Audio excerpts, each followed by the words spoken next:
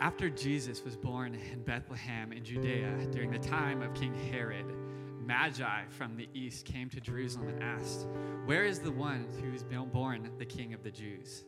We saw his star when it rose and have come to worship him." When King Herod heard, he was disturbed, and all Jerusalem with him.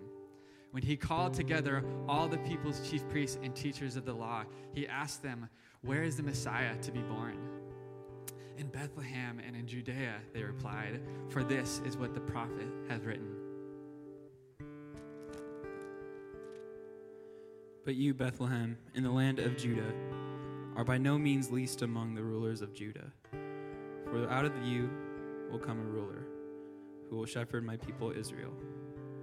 Then Herod called the Magi secretly and found out from them the exact time the star had appeared.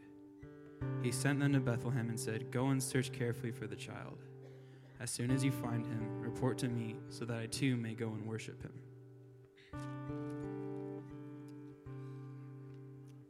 After they had heard the king, they went on their way, and the star they had seen when it rose went ahead of them until it stopped over the place where the child was. When they saw the star, they were overjoyed. On coming to the house, they saw the child with his mother, Mary, and they bowed down and worshipped him. Then they opened their treasures and presented him with gifts of gold, frankincense, and myrrh. And having been warned in a dream not to go back to Herod, they returned to the country by another route.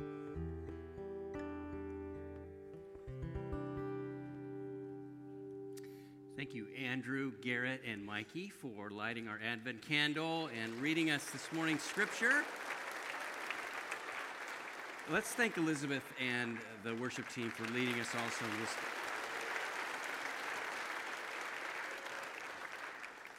We are blessed with so much beauty here at Twin Lakes Church.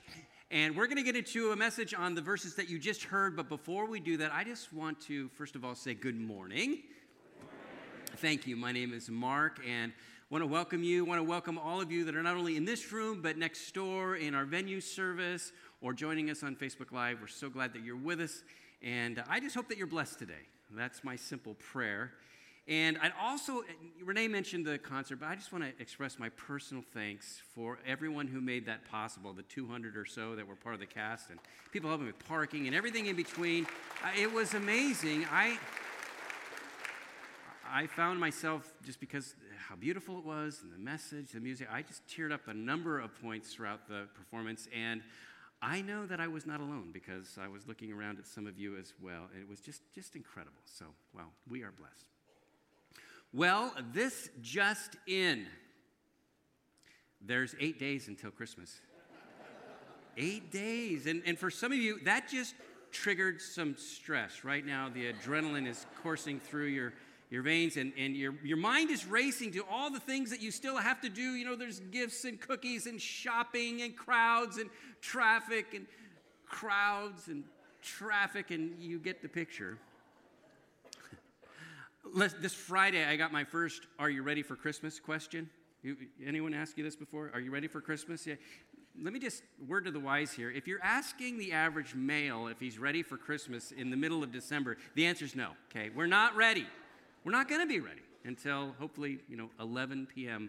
on Christmas Eve, if we're lucky. So, but really what's behind that question is, have you checked all the boxes? Have you covered all the extra bases? The things you have to do and buy and wrap and bake before December 25th so you have some semblance of joy and peace on Christmas morning.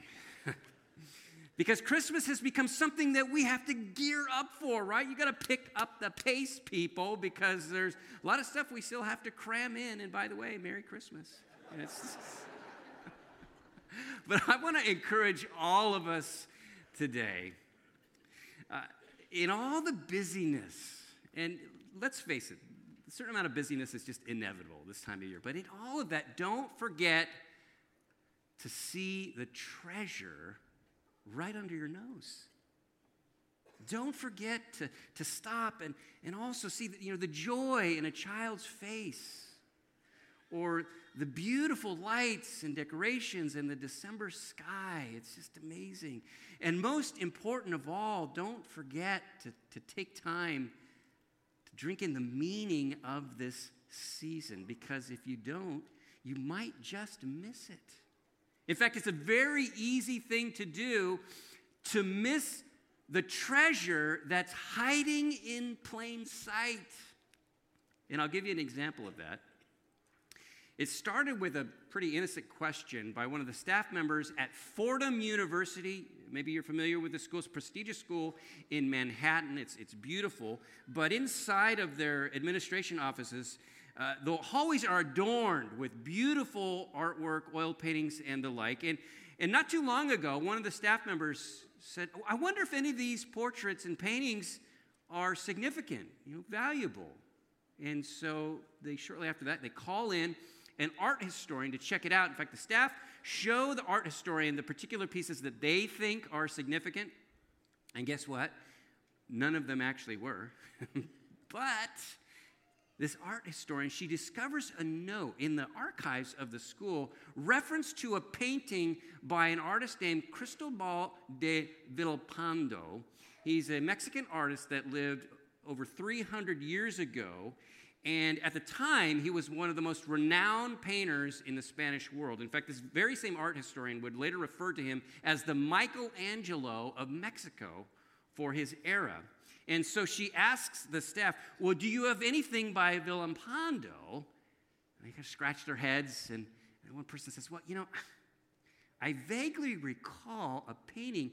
It's hanging in the president's office, and at the bottom there's scribbled villain something down there. But surely it's been there for over 100 years. We would know if it was important. I mean, there's a lot of smart people around here, by the way. But when they usher the art historian into the president's office, her jaw just drops. Because right across from his desk, staring at him every day, is a massive, previously unknown painting by Villalpando, and there it is for over 100 years, hiding in plain sight. Here it is, being removed from the president's office.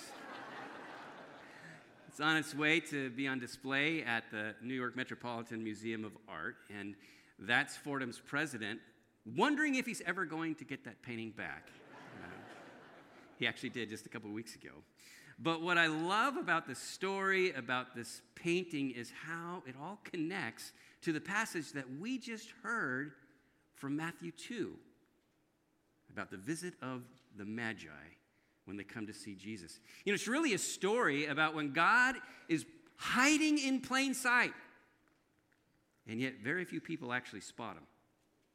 And what's so incredible are the people that actually do, these magi.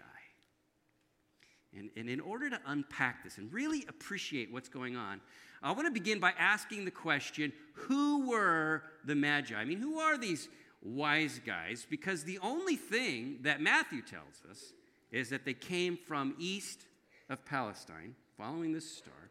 And the only thing the magi ever say is in verse 2 of chapter 2 of Matthew, where they say this. They say, where is the one who has been born King of the Jews? We saw his star in the east, and we have come to worship him.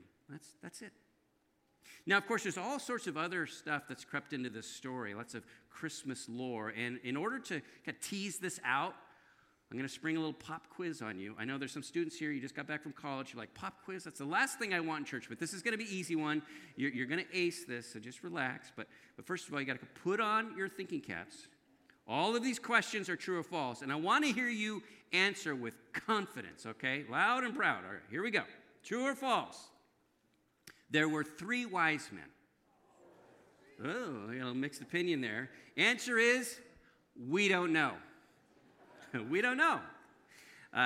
Matthew uses a Greek word, magoi, that's plural. So we know there's at least 2 of the magi.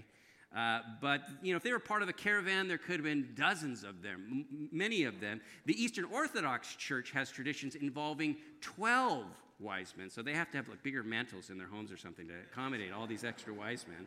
But there's no, the Bible doesn't really tell us. We probably got the tradition of the 3 wise men based on the 3 kinds of gifts that they brought, right? The gold, frankincense, and the myrrh. And so Beyond that, it's anybody's guess. All right, next question. True or false? Here we go. I want to hear you. You were a little timid the first time around, if I might be so bold to say. So here we go. Let me hear you. Their names were Gaspar, Balthasar, and Melchior. Someone said, we don't know. The answer is false. These names were given to them several centuries later. The Bible never names them. All right, third question. True or false? They were kings. You're like, I don't know. I'm not even going to say anything. Come on, is that true or false? It's false. The song gets it wrong, and so did you that said true. They're most likely, they were astrologers. They were priests. They were magicians. In fact, we get our word magic from the same root as the word that magi comes from. But because they were seen as people of great knowledge, they knew about the stars, and yet there was no line between science and superstition, and so they just wowed people, amazed them. And because of their extraordinary standing, it was typical for them to be in the eastern part of the Mideast, in Persia and Babylon. They became part of a king's circle of advisors, and we're going to see that in just a moment, so hold on to that. All right, next question. True or false? They visited Jesus at the manger. It's false. That's right. The manger, the nativity scene in your house right now, it's wrong. In fact, it's you're spreading false information to your kids and your grandkids. They weren't there. If you were listening, Matthew says in verse 11 that the Magi visit Jesus at a what? A house. All right, here we go. Last question. True or false? Here we go. There was a little drummer boy with them. That actually is true. No, do I even have to ask about that one? It is totally false. All right, so clearly there are a lot of myths that have surrounded this story. So what do we actually know? Well, I want to take you on a little bit of a search. First, we're going to go back to the Old Testament, to the book of Daniel, where the Magi are the dream interpreters of ancient Babylon. This takes us back to a time when most of the Jewish people had been hauled back to Babylon, and some of the best and brightest of them, like Daniel himself, were included among the Magi because, again, they provide counsel to the king. And in this case, the king's name, chapter 2, is Nebuchadnezzar. And one night, Nebuchadnezzar has a really bad dream. So much so that he calls in the Magi and he says, I need you to interpret this dream for me. What does it mean? But, not so fast, guys. In order for me to know that you know what you're talking about, the first thing you got to do is tell me the dream, and then I'll believe you when you tell me what it means. And they're like, okay, can we buy a vow? Because, Your Highness, no one could actually do that.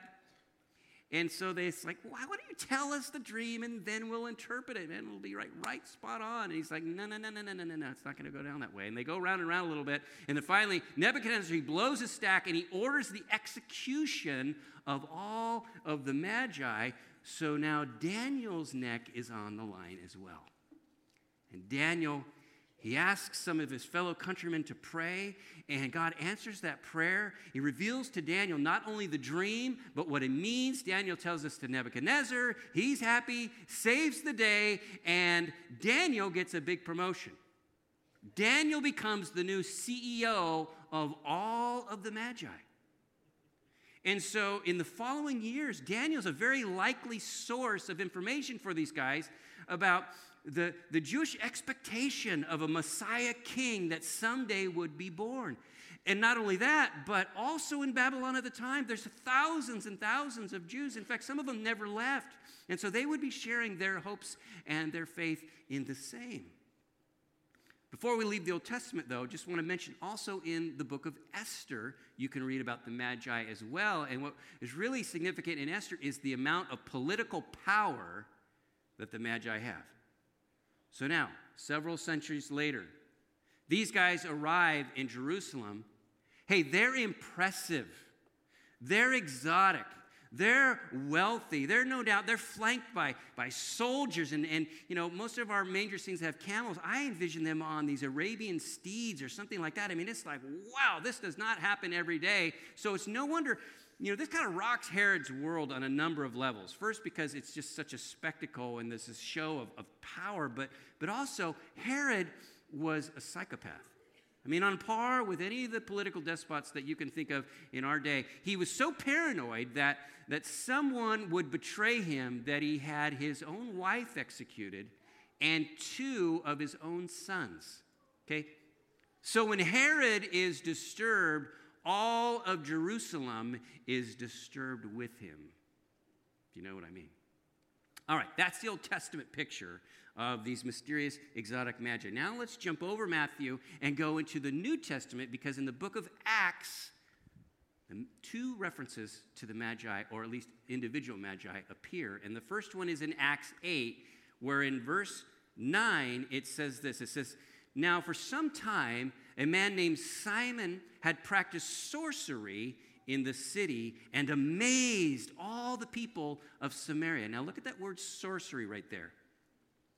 That's the same word that Matthew uses for magi, or what's sometimes translated wise men. And yet here it's interpreted sorcery. Why? What's a contextual thing? This is how this guy amazes people. This is kind of his main focus.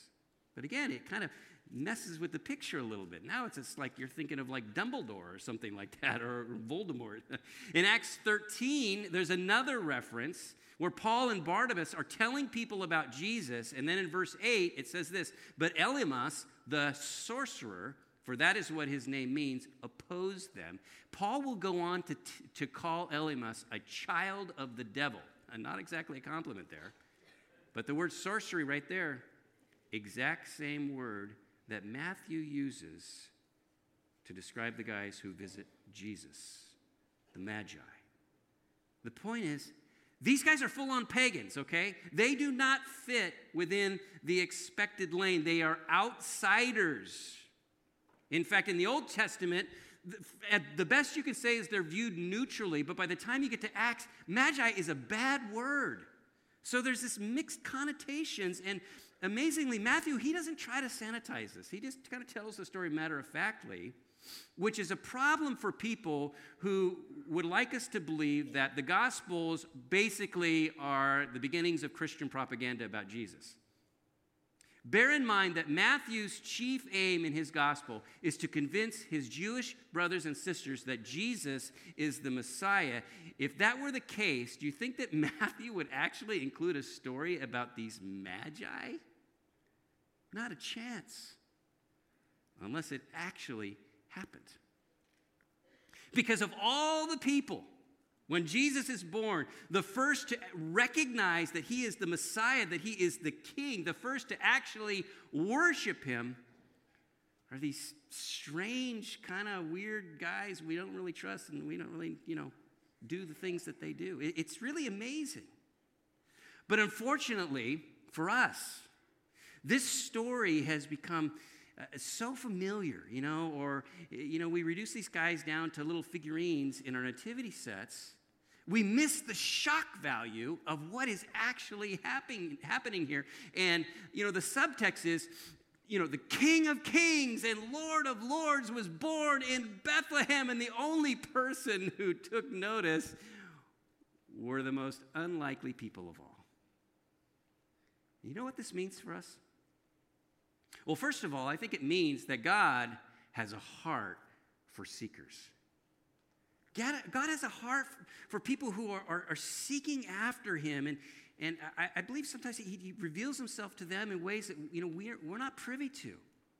I mean, think of these guys. We wonder about people who live in times and places where they don't have the type of exposure to the gospel that many of us have had over a course of our lives, and yet there are the Magi right in the middle of our Christmas story, and they are completely off everybody's radar.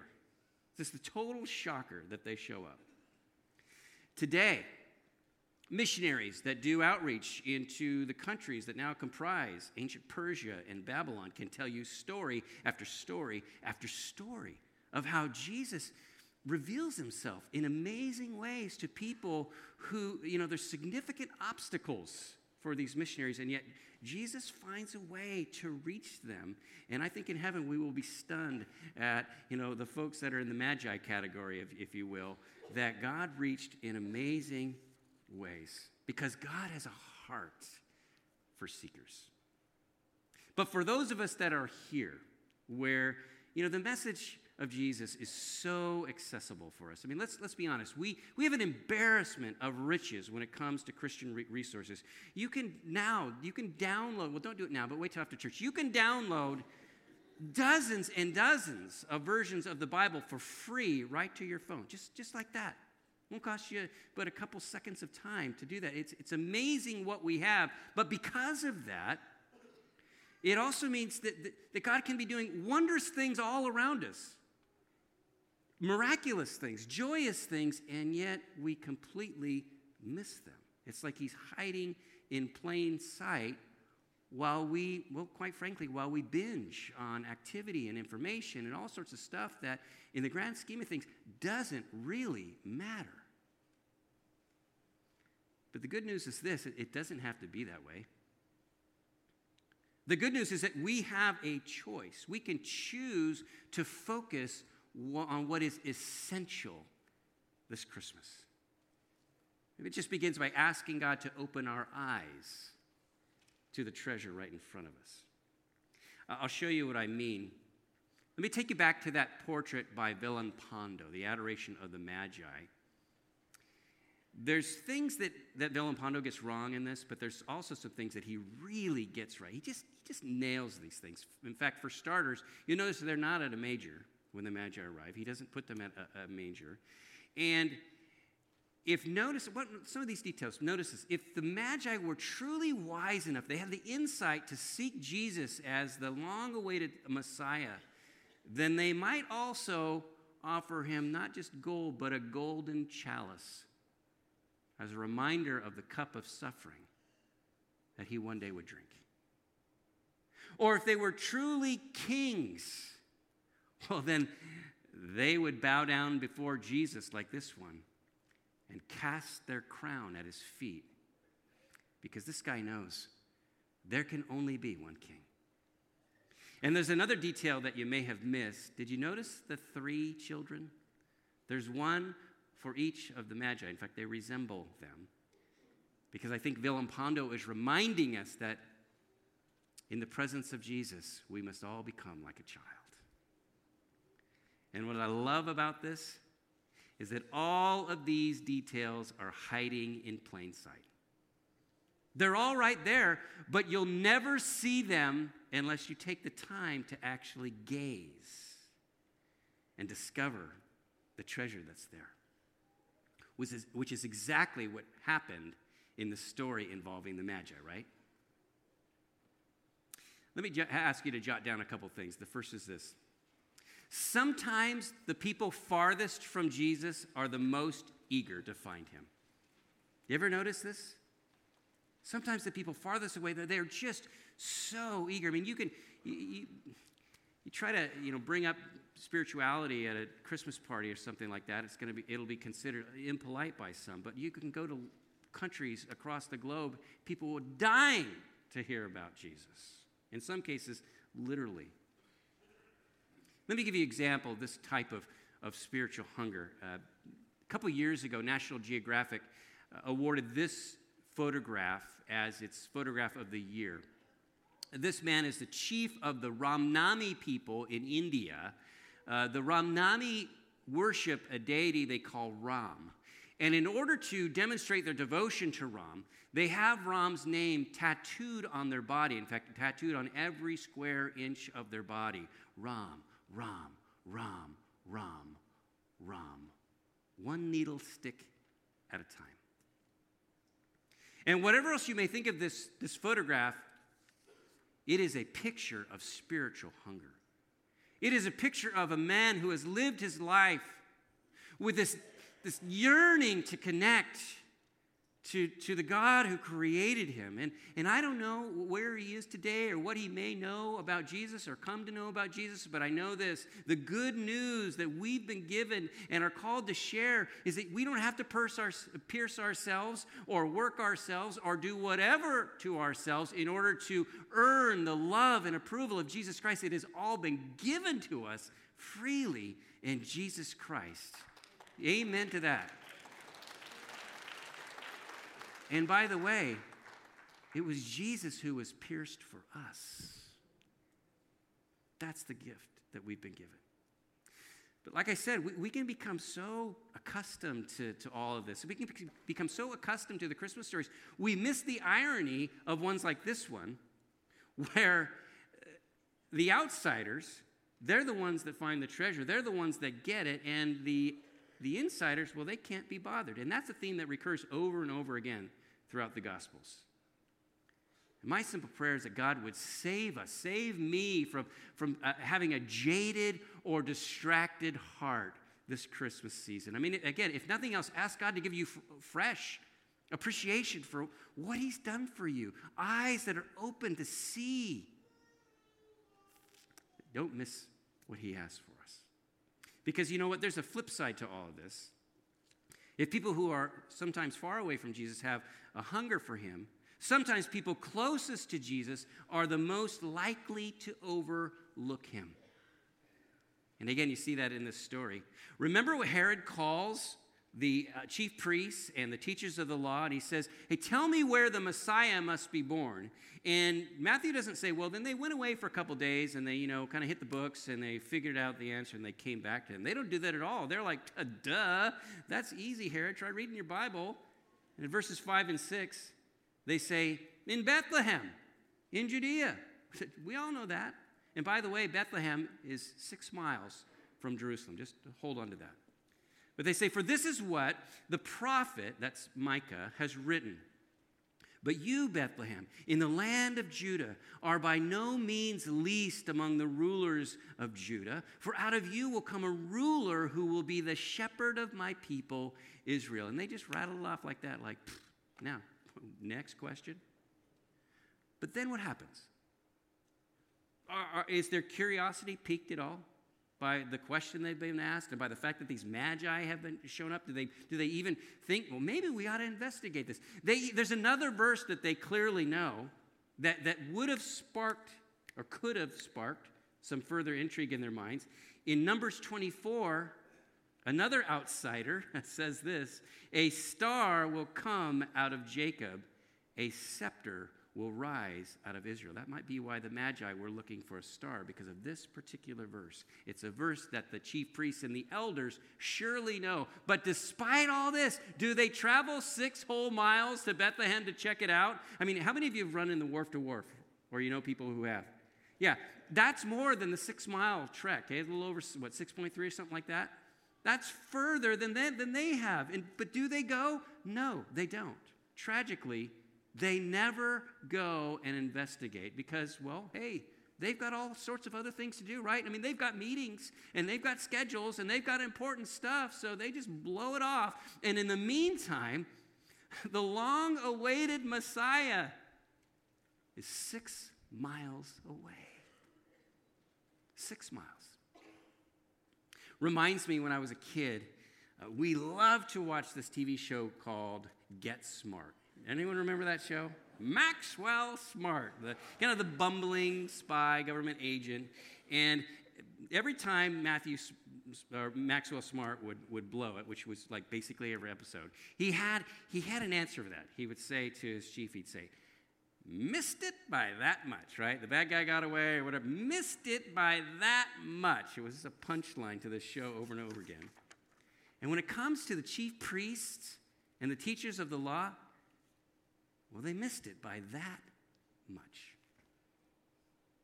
Now, if you're a church person, and I happen to know that many of you are because I see you here all the time, or heaven forbid, you're the modern day equivalent of a chief priest or a teacher of the law, like a pastor, this is a cautionary tale, isn't it?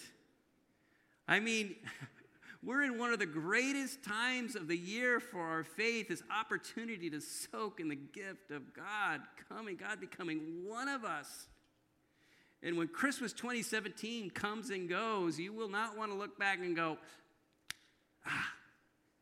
missed it by that much. And by the way, if you haven't yet placed your faith in Jesus, maybe you're just here because you're curious, or you're here because you're visiting friends or family, and you didn't know this, but they intended to drag you to church today, and you were too polite to say no, so here you are.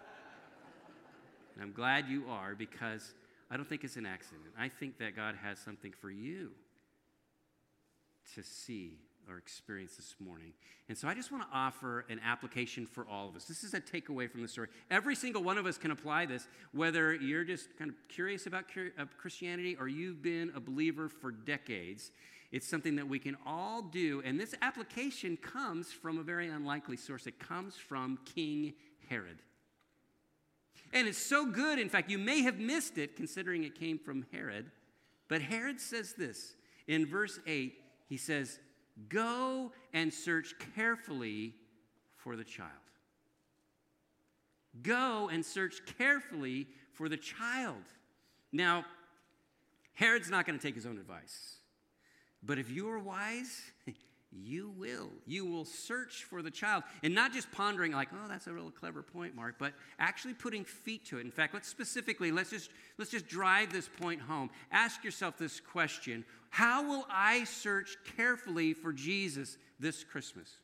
How will you do this before you get distracted and your holidays are just hijacked by someone else? Because here's the way the world works. If you do not prioritize your life, somebody else will. That's just the way of the world. If you don't prioritize your life, somebody else will. So how will you search carefully for the child? In fact, I would encourage you to write some things down in the blank spaces of your notes. And if I may be so bold to suggest the first one, it would be this: read my Bible. These next 8 days. In fact, read these stories that, again, they're so familiar perhaps to many of us, but there's treasure in them. Beginning of Matthew, beginning of Luke. One of the things that I've been doing to try to live this out in my own life is, it's the old Billy Graham trick. You just keep your Bible open in your house all the time, because an open Bible is a read Bible. And so I always end up at the same place in our kitchen every morning, and I've just kept my Bible there open to greet me and to get me to gravitate towards my Bible than towards my laptop or something like that. So read these stories, soak in these stories, be blessed by these stories. Then when you have time for prayer and praise and celebration, it'll be so much more meaningful for you for this. And we've even got tools and resources for you. You can go to our website and get our daily video devotions. Maybe you start your morning with that, and then you read your Bible, or you end your day with that. It's 4 minutes of your time. And there's also a free Advent book. It's a free resource. You can download it. And you might be thinking, well, Advent's half over or more. But hey, better to do the last third than not at all. And again, it will get your mind re-engaged with one of the most significant, I think you could put it in the top two, right? His birth and his death and resurrection. The coming of God to this world. And finally, again, I think you just make this a non-negotiable, not that God will love you more, but you will be so blessed to be part of our candlelight services. So I hope you don't let anything derail you from that, because it's so beautiful, it's so meaningful. You will be blessed as you take this opportunity to soak in the wonder of Christmas. Remember, there's 8 days till Christmas. So go and search carefully for the child, because he is the King of Kings. He is the Lord of Lords. He's our Savior. He is Emmanuel. He is God with us, and he is infinitely worth all the time and attention that you give him. Amen? Amen. Would you pray with me?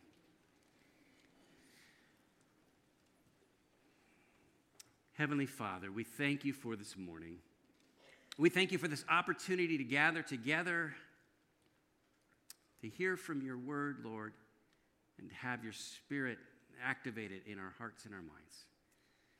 And so, Lord, that's my prayer, that this week, for these next 8 days, you would give us a real hunger to search for the child of Christmas, to search for Jesus, and not allow all of the extra stuff, which is good in its own right, but not allow it to derail us.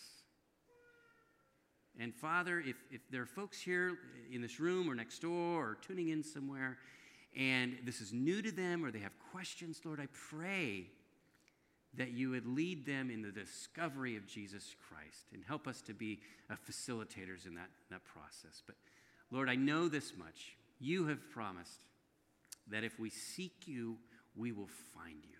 And so, Lord, we want to seek you this Christmas time and in these days ahead, and that in the process it would fill our hearts to overflowing, that we would not only be blessed in ourselves, but we would be a blessing to the world around us. I pray this in the wondrous, beautiful name of Jesus Christ. All God's people said, Amen. Amen. All right.